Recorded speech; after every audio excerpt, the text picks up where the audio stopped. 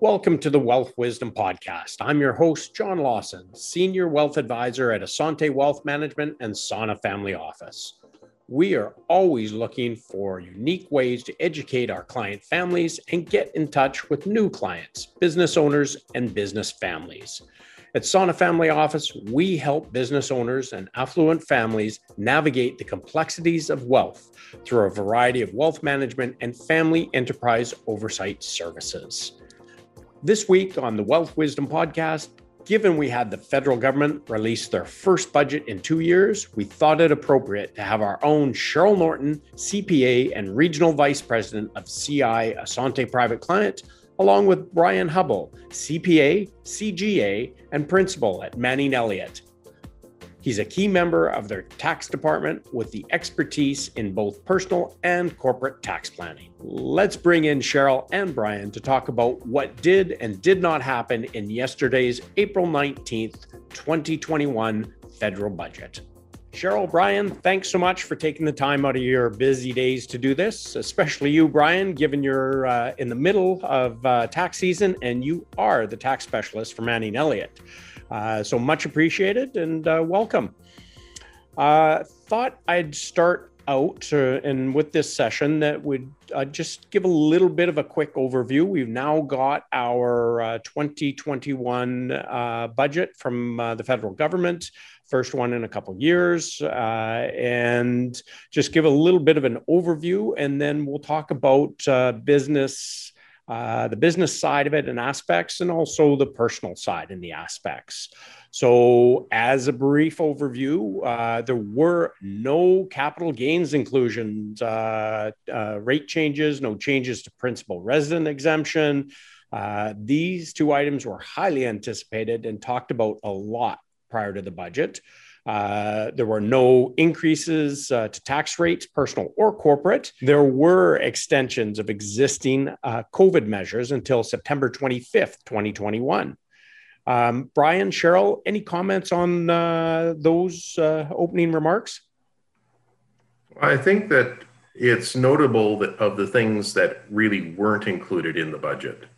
Those things like the no changes to any of the tax rates, no change to the capital gains inclusion rates. Those were matters or things that were given a lot of attention prior to coming up to the budget, a lot of concern that the government would tax principal residences, kind of given what we've seen happen in the real estate market and housing prices just take off. So I think that that no tax increases, or very few tax increases, I should say. We will later get to one, is a very good thing, at least if it comes down to this being a pre-election budget.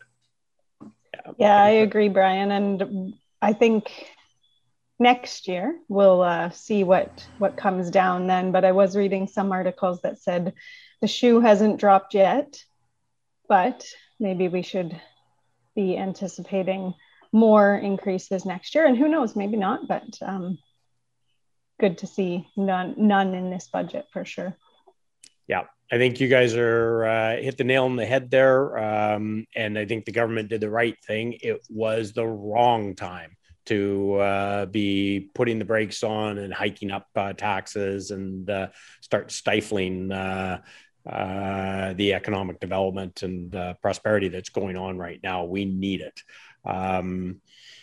Interesting though, because what it does and what always happens with these budgets is it's the budget lottery. Do we do some pre-budget planning and trigger taxes, et cetera, beforehand or not?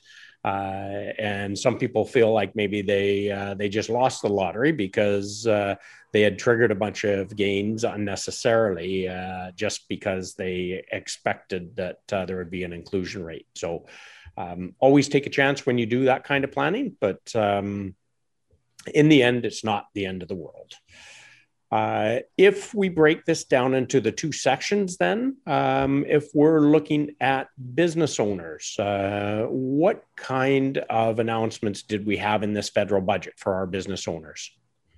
Cheryl, maybe I can go to you first.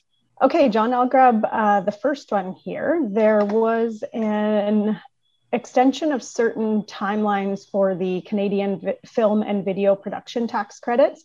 Particularly, I was interested in this one. My husband does work in film, so it affects our family directly. And there was also a temporary extension of the film or video production services tax credits. So I think that's an important one just to note here, especially, I mean, across Canada, but definitely a big one for the Lower Mainland of Vancouver area here. Yeah, absolutely. That's a huge industry for us, and that's a big reason. I mean, we've got great talent in the Lower Mainland and across Canada. But make no bones about it, the reason why that they film here is because they have the tax credits and they can save money, and it helps for profitability of in the industry. So, Brian, your turn.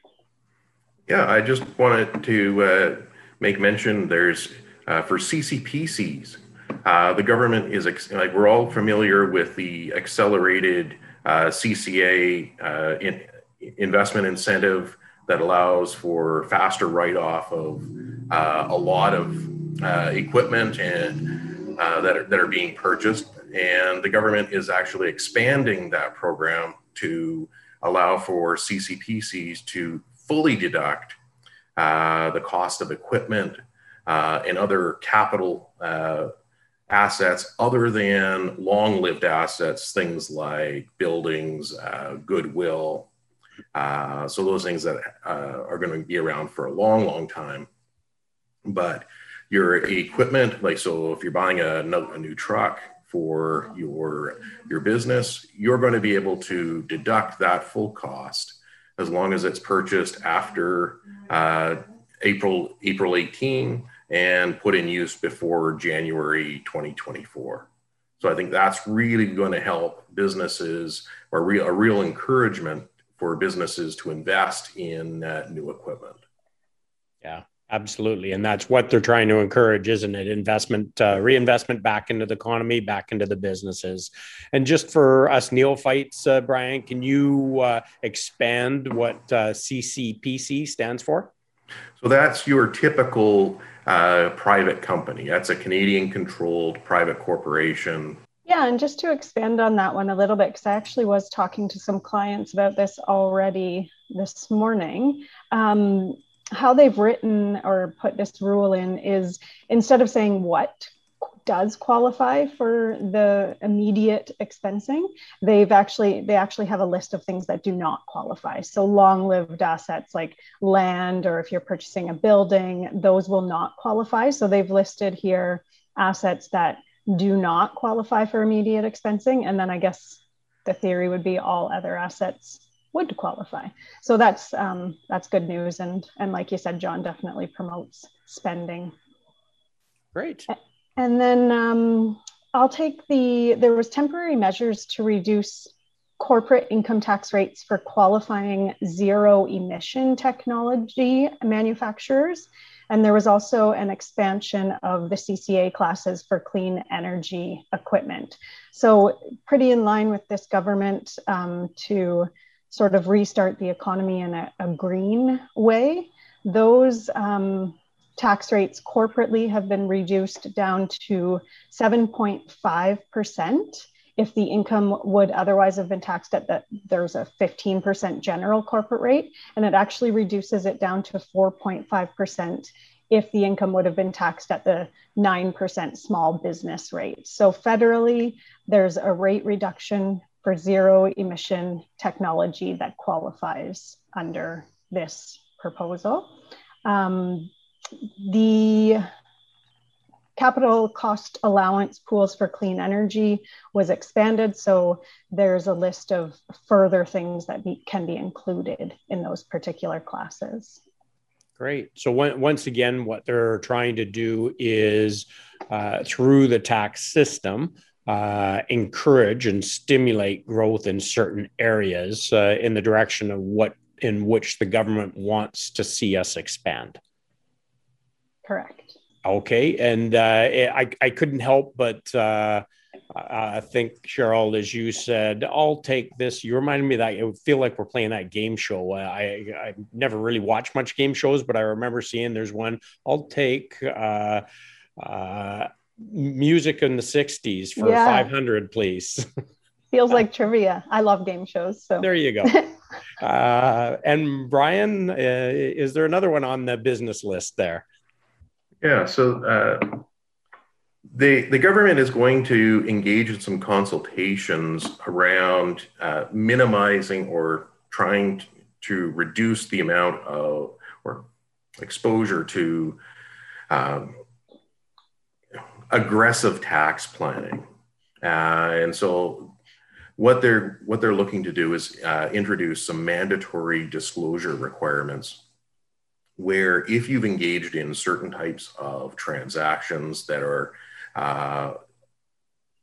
more aggressive and the outcomes under a CRA audit may not be as certain, to require there to be some additional reporting around that. They're going to have further discussion on with respect to that. They're looking to strengthen rules around avoiding tax debts and the transfer of various assets between non-arm's length parties, and in strengthening CRA's ability to carry out their audits through compelling various people to perform interviews and have those discussions with the CRA. Yeah, essentially, this one was super interesting, I found, because it's pretty broad right now, but they're asking for consultation. And I'm sure, Brian, your firm will probably be sending in some comments. A lot of tax professionals across Canada will be sending their comments in about this. But yeah, it required disclosure of reportable transactions. So you're essentially telling them, hey, here's my transaction that I just did. And it looks like, correct me if I'm wrong, Brian, but the audit period for that particular reportable transaction can stay open longer than typical audit periods that we see right now. Yes, they're going to want to keep those periods open longer, because generally those are more complex types transactions that taxpayers may be entering into. And it's always difficult when you see these types of transactions or the government wants to require taxpayers to report, because that's kind of reporting on yourself, saying, hey, come look at this particular thing. I'm telling you something that you should come and look at. So that's always, from a tax planning or the taxpayer perspective, is always a bit difficult when the government's asking you to do that. So really, they're making you jump up and down, wave your hand and say, pick me, pick me. Yeah, turn the spotlight on yourself, right? So, Brian, how long is typically a consultation period like this? They'll typically go around 90 days.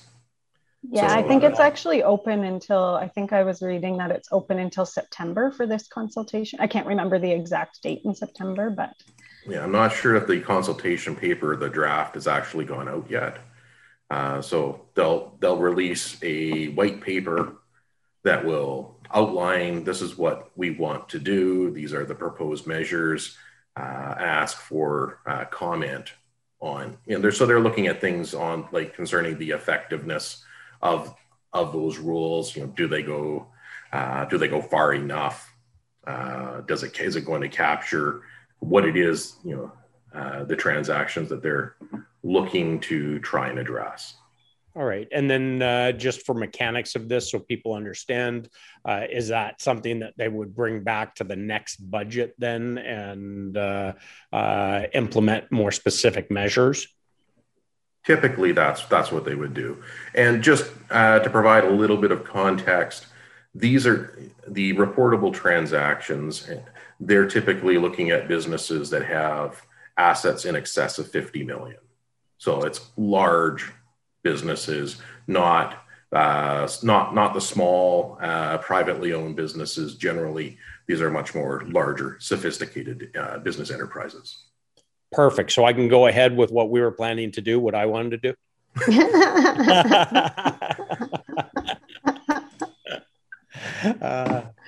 All right, then. Any other comments from either one of you on the business side of things? I did want to make just some comments about the extension of some of the COVID subsidies. So the government is, they're extending the Canada Emergency Wage Subsidy, the Canada Emergency Rent Subsidy until September 25th. But we do see in the budget that the government is expecting that the need for those programs to be reduced. And so the benefits under those subsidies will be reduced through the summer.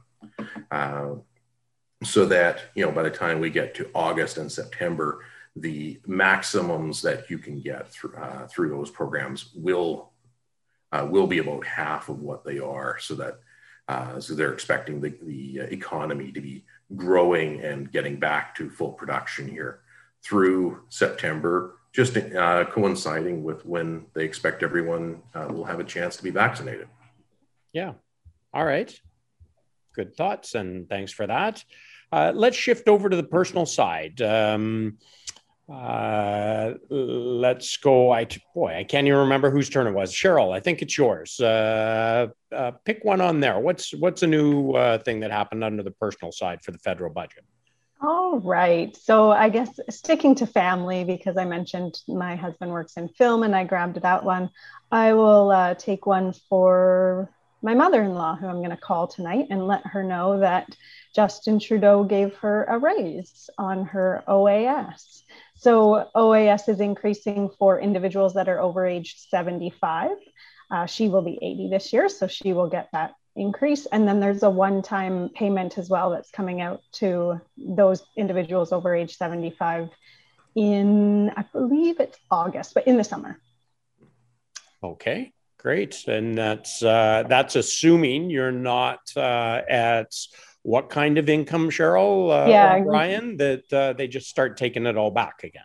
Good point, John. You do have to be, OAS has a clawback mechanism that starts at around 79,000 of income and gets fully clawed back by about 120-ish. I'm doing approximate numbers here. And this increase is not for everybody. It's only for those individuals over age 75, and it is a 10% increase as well. I didn't mention that it's a 10%. But if you are in a higher tax bracket, then yes, you do get your OAS clawed back when you file your tax return each year. So in theory, they would still get the increase, the raise, but then when they file their tax return, it could be clawed back. Right. And then when somebody, let me give you this scenario, and you may or may not know this, but if somebody is 74 this year and then next year they turn 75, do they get that increase at 75? Is that a permanent increase? So over the age of 75, so they would have had to have turned 75. OAS is based on a July 1st calendar. It's not a calendar year. It's July 1st until June 30th of the following year. Mm-hmm. So for this upcoming July 1st, 2021, they would need to be over 75. And so is it just a one time or is it is that a permanent bump? Permanent for those? Okay. Is my understanding. Yeah. Okay. Brian, anything to add to that one? I believe there's two components to this. One being a one-time, I believe it's a $500 payment that will be coming out in August, and then also as Cheryl mentioned, a permanent bump increase to the OAS, which will apply to individuals who are 75 or older. Okay. And that one-time bump, is that for all people receiving OAS? No, they have to be 75 or older. For that too? Okay. Yeah. Okay. So let me count how many 20, I can't do math, but when I hit 75, I don't get that $500 is what you're saying? We'll have to see what the program is then, John. Okay. It's actually not that far away. I should be able to do the math. Brian, your pick. Okay, and the government is actually making some changes to the disability tax credit and those who qualify for the disability tax credit. There's been a lot of, various groups have lobbied the government asking for relief, asking them to expand the situations and cases when individuals are eligible for the disability tax credit, and it sounds like they're listening. So they're going to increase the conditions and the situations in which people can qualify to include situations of mental function, perception, and various others. So I think that that's going to be really well received by people who have previously not been eligible. And so that eligibility helps not just with the disability tax credit, but also for things like the registered disability savings plans and perhaps access to other benefits. Yeah, that's that tax credit is often misunderstood. And the way that I sometimes will describe it is that's a gateway tax credit. That's one that you need to qualify and other benefits flow from that. So very important to pay attention to, and the broadening of the ability to get that is a very welcome thing. Yeah, definitely. Cheryl, back to you. All right. I think that Brian actually alluded to this at the beginning of our conversation. So there was one tax measure that did increase tax, and this, I believe this might be what Brian was referring to, but there's a new luxury tax. So this was sort of expected. It was talked about a little bit before the budget came out, that we're going to need some tax increases, and they are usually typically directed at the wealthy. So a new luxury tax on vehicles and aircrafts that are priced over 100,000 and boats that are priced over 250,000. It's a lesser of calculation. So it's either 10% of the total price or 20% of the amount, the spread. So it's not coming into force until January 1st of 2022.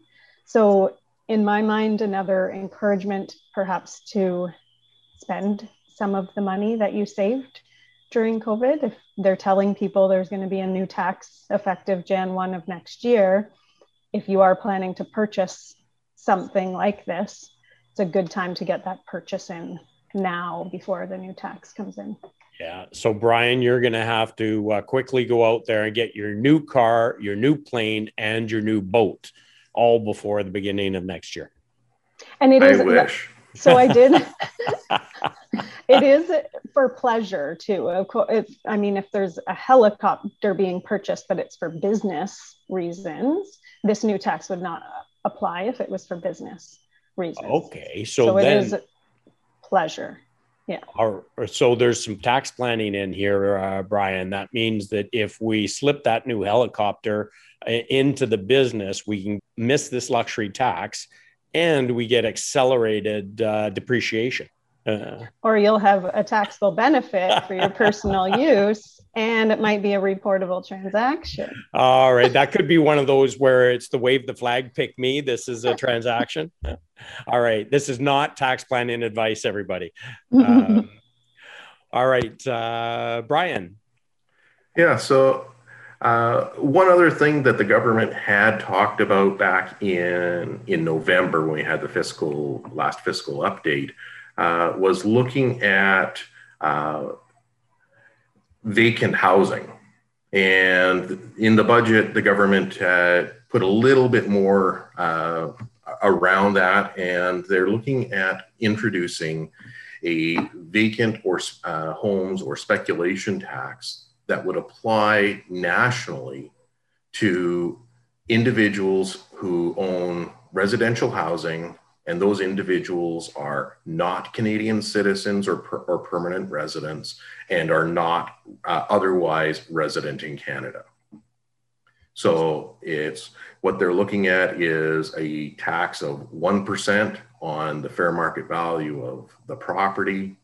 And so individuals who are neither Canadian resident or Canadian permanent residents, or sorry, Canadian citizens or Canadian permanent residents would have to file an annual declaration. And if the property is just held for their occasional personal use, so it's not their home, it's not their primary residence, and it's not held and rented out, then they could be subject to this vacancy tax. And this would all start on January 1, 2022. Oh, okay. And just curious, Brian, because we know that Vancouver or BC has theirs. Would this be a double penalty, or will this be something that they will, provincial and federal, will meld together? Well, right now they're in consultation, and I haven't seen any draft legislation at this point.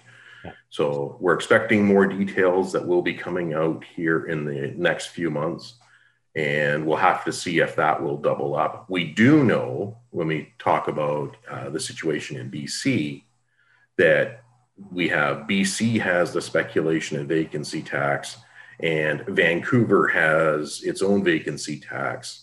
And individuals can be subject to both the Vancouver vacancy tax and the BC speculation tax for vacant property. So it is possible that this could be something that will be in addition to what we already have. A federal component and a provincial component could be. I mean, that's the way our tax system already works, but just don't know for sure. Yeah, so we could have federal, provincial, municipal. So I don't know how you always manage this, Cheryl, but you get the last word.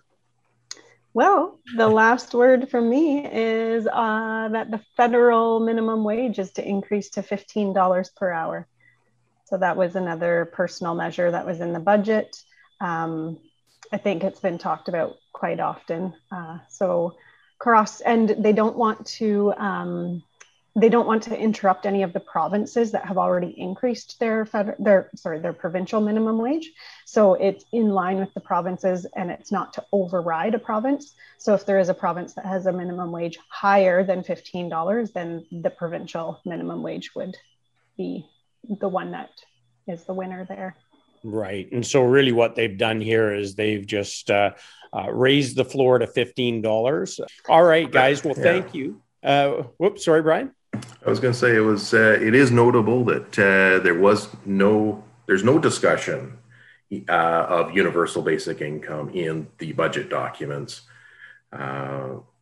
Although we know that at the Liberal convention that was held just a few weeks ago, it seemed that there was overwhelming support for it. So not this time, but it could be something that could be coming in the future.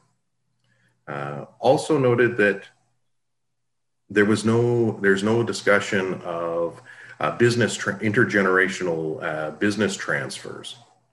If we go back to the 2019 federal budget, the government talked about engaging in consultations with business groups and relevant stockholders, and there doesn't seem to be any movement on that yet. Hopefully at some point there will be some movement, some guidance, and some relief for the intergenerational transfer of the family business. Yeah, because that has really left a lot of people up in the air and not sure how to interpret or just finding it overly penalizing for their family situation. So hopefully they can work that one out sooner than later. Hopefully. All right, guys. Well, thank you so much. I appreciate you both taking the time. Lots of food for thought. I know a lot of people were holding their breath with this budget coming down, and I would have to say that for the most part, it's good news. Any of that bad news has been delayed for now. So appreciate you guys taking the time out of your busy days to help us decipher what went on. And as always, I'll look forward to chatting to you again soon. And if any more developments, we'll bring you back to discuss them. Thank you, John. Thanks, Cheryl. John. Thanks, John. Thanks, Brian. All right, guys. So you may have noticed me poking fun at my own tax planning questions. My wife, Kara, and I are in the middle of updating our planning from start to finish. And even though this is my area of specialty, when it's your own personal situation, you're not immune from thinking up crazy scenarios and crazy tax questions. So both Cheryl and Brian are on my team of advisors that I rely on not only to keep me on the straight and narrow, but to answer our questions and be our sounding board. If you have any questions on today's podcast or other issues, please feel free to reach out. You can reach us at 604-372-3372 or through our website, sanafamilyoffice.com. That's Sana, S-A-N-A, familyoffice.com. Looking forward to our next video podcast, we will have, as promised, Glenn Landry. We call him our sleep doctor. We have been lucky enough to have Glenn present to our clients in person. Yes, remember those days? And we will have him back in person when able. But until then, because he's a client favorite, I thought we would have him on the Wealth Wisdom podcast for a little between session refresher. And for those who have not yet seen him, you are in for a treat. Our goal is to educate and engage you, our audience. If you have any topics you would like us to dive deeper into, please let us know. As well, if I could ask you to post a review. I'm no techie, but I'm told this really helps spread the word. So if you could, it would be very much appreciated. Every once in a while, I go back to our roots. And for those of you who don't know the origin of the name Sana Family Office, it stems from the meaning of asante, the Swahili word, which is thank you. However, the most commonly spoken phrase in Swahili regarding asante is asante sana, which means thank you very much. This name represents the gratitude towards all of the families and business owners who have chosen our team as their trusted advisory council. So until next time, Asante Sana. Hi, I'm Trevor Beggs from Sana Family Office, and thanks for listening to John Lawson and the Wealth Wisdom Podcast. Here are the necessary disclosures. Asante Capital Management is a member of the Canadian Investor Protection Fund and Investment Industry Regulatory Organization of Canada. This material is provided for general information and is subject to change without notice. Every effort has been made to compile this material from reliable sources. However, no warranty can be made as to its accuracy or completeness. Before acting on any of the above, please make sure to see a professional advisor for individual financial advice based on your personal circumstances. The opinions expressed here are not necessarily those of Asante Capital Management. Thanks again for listening, and we'll catch you next time on the Wealth Wisdom Podcast.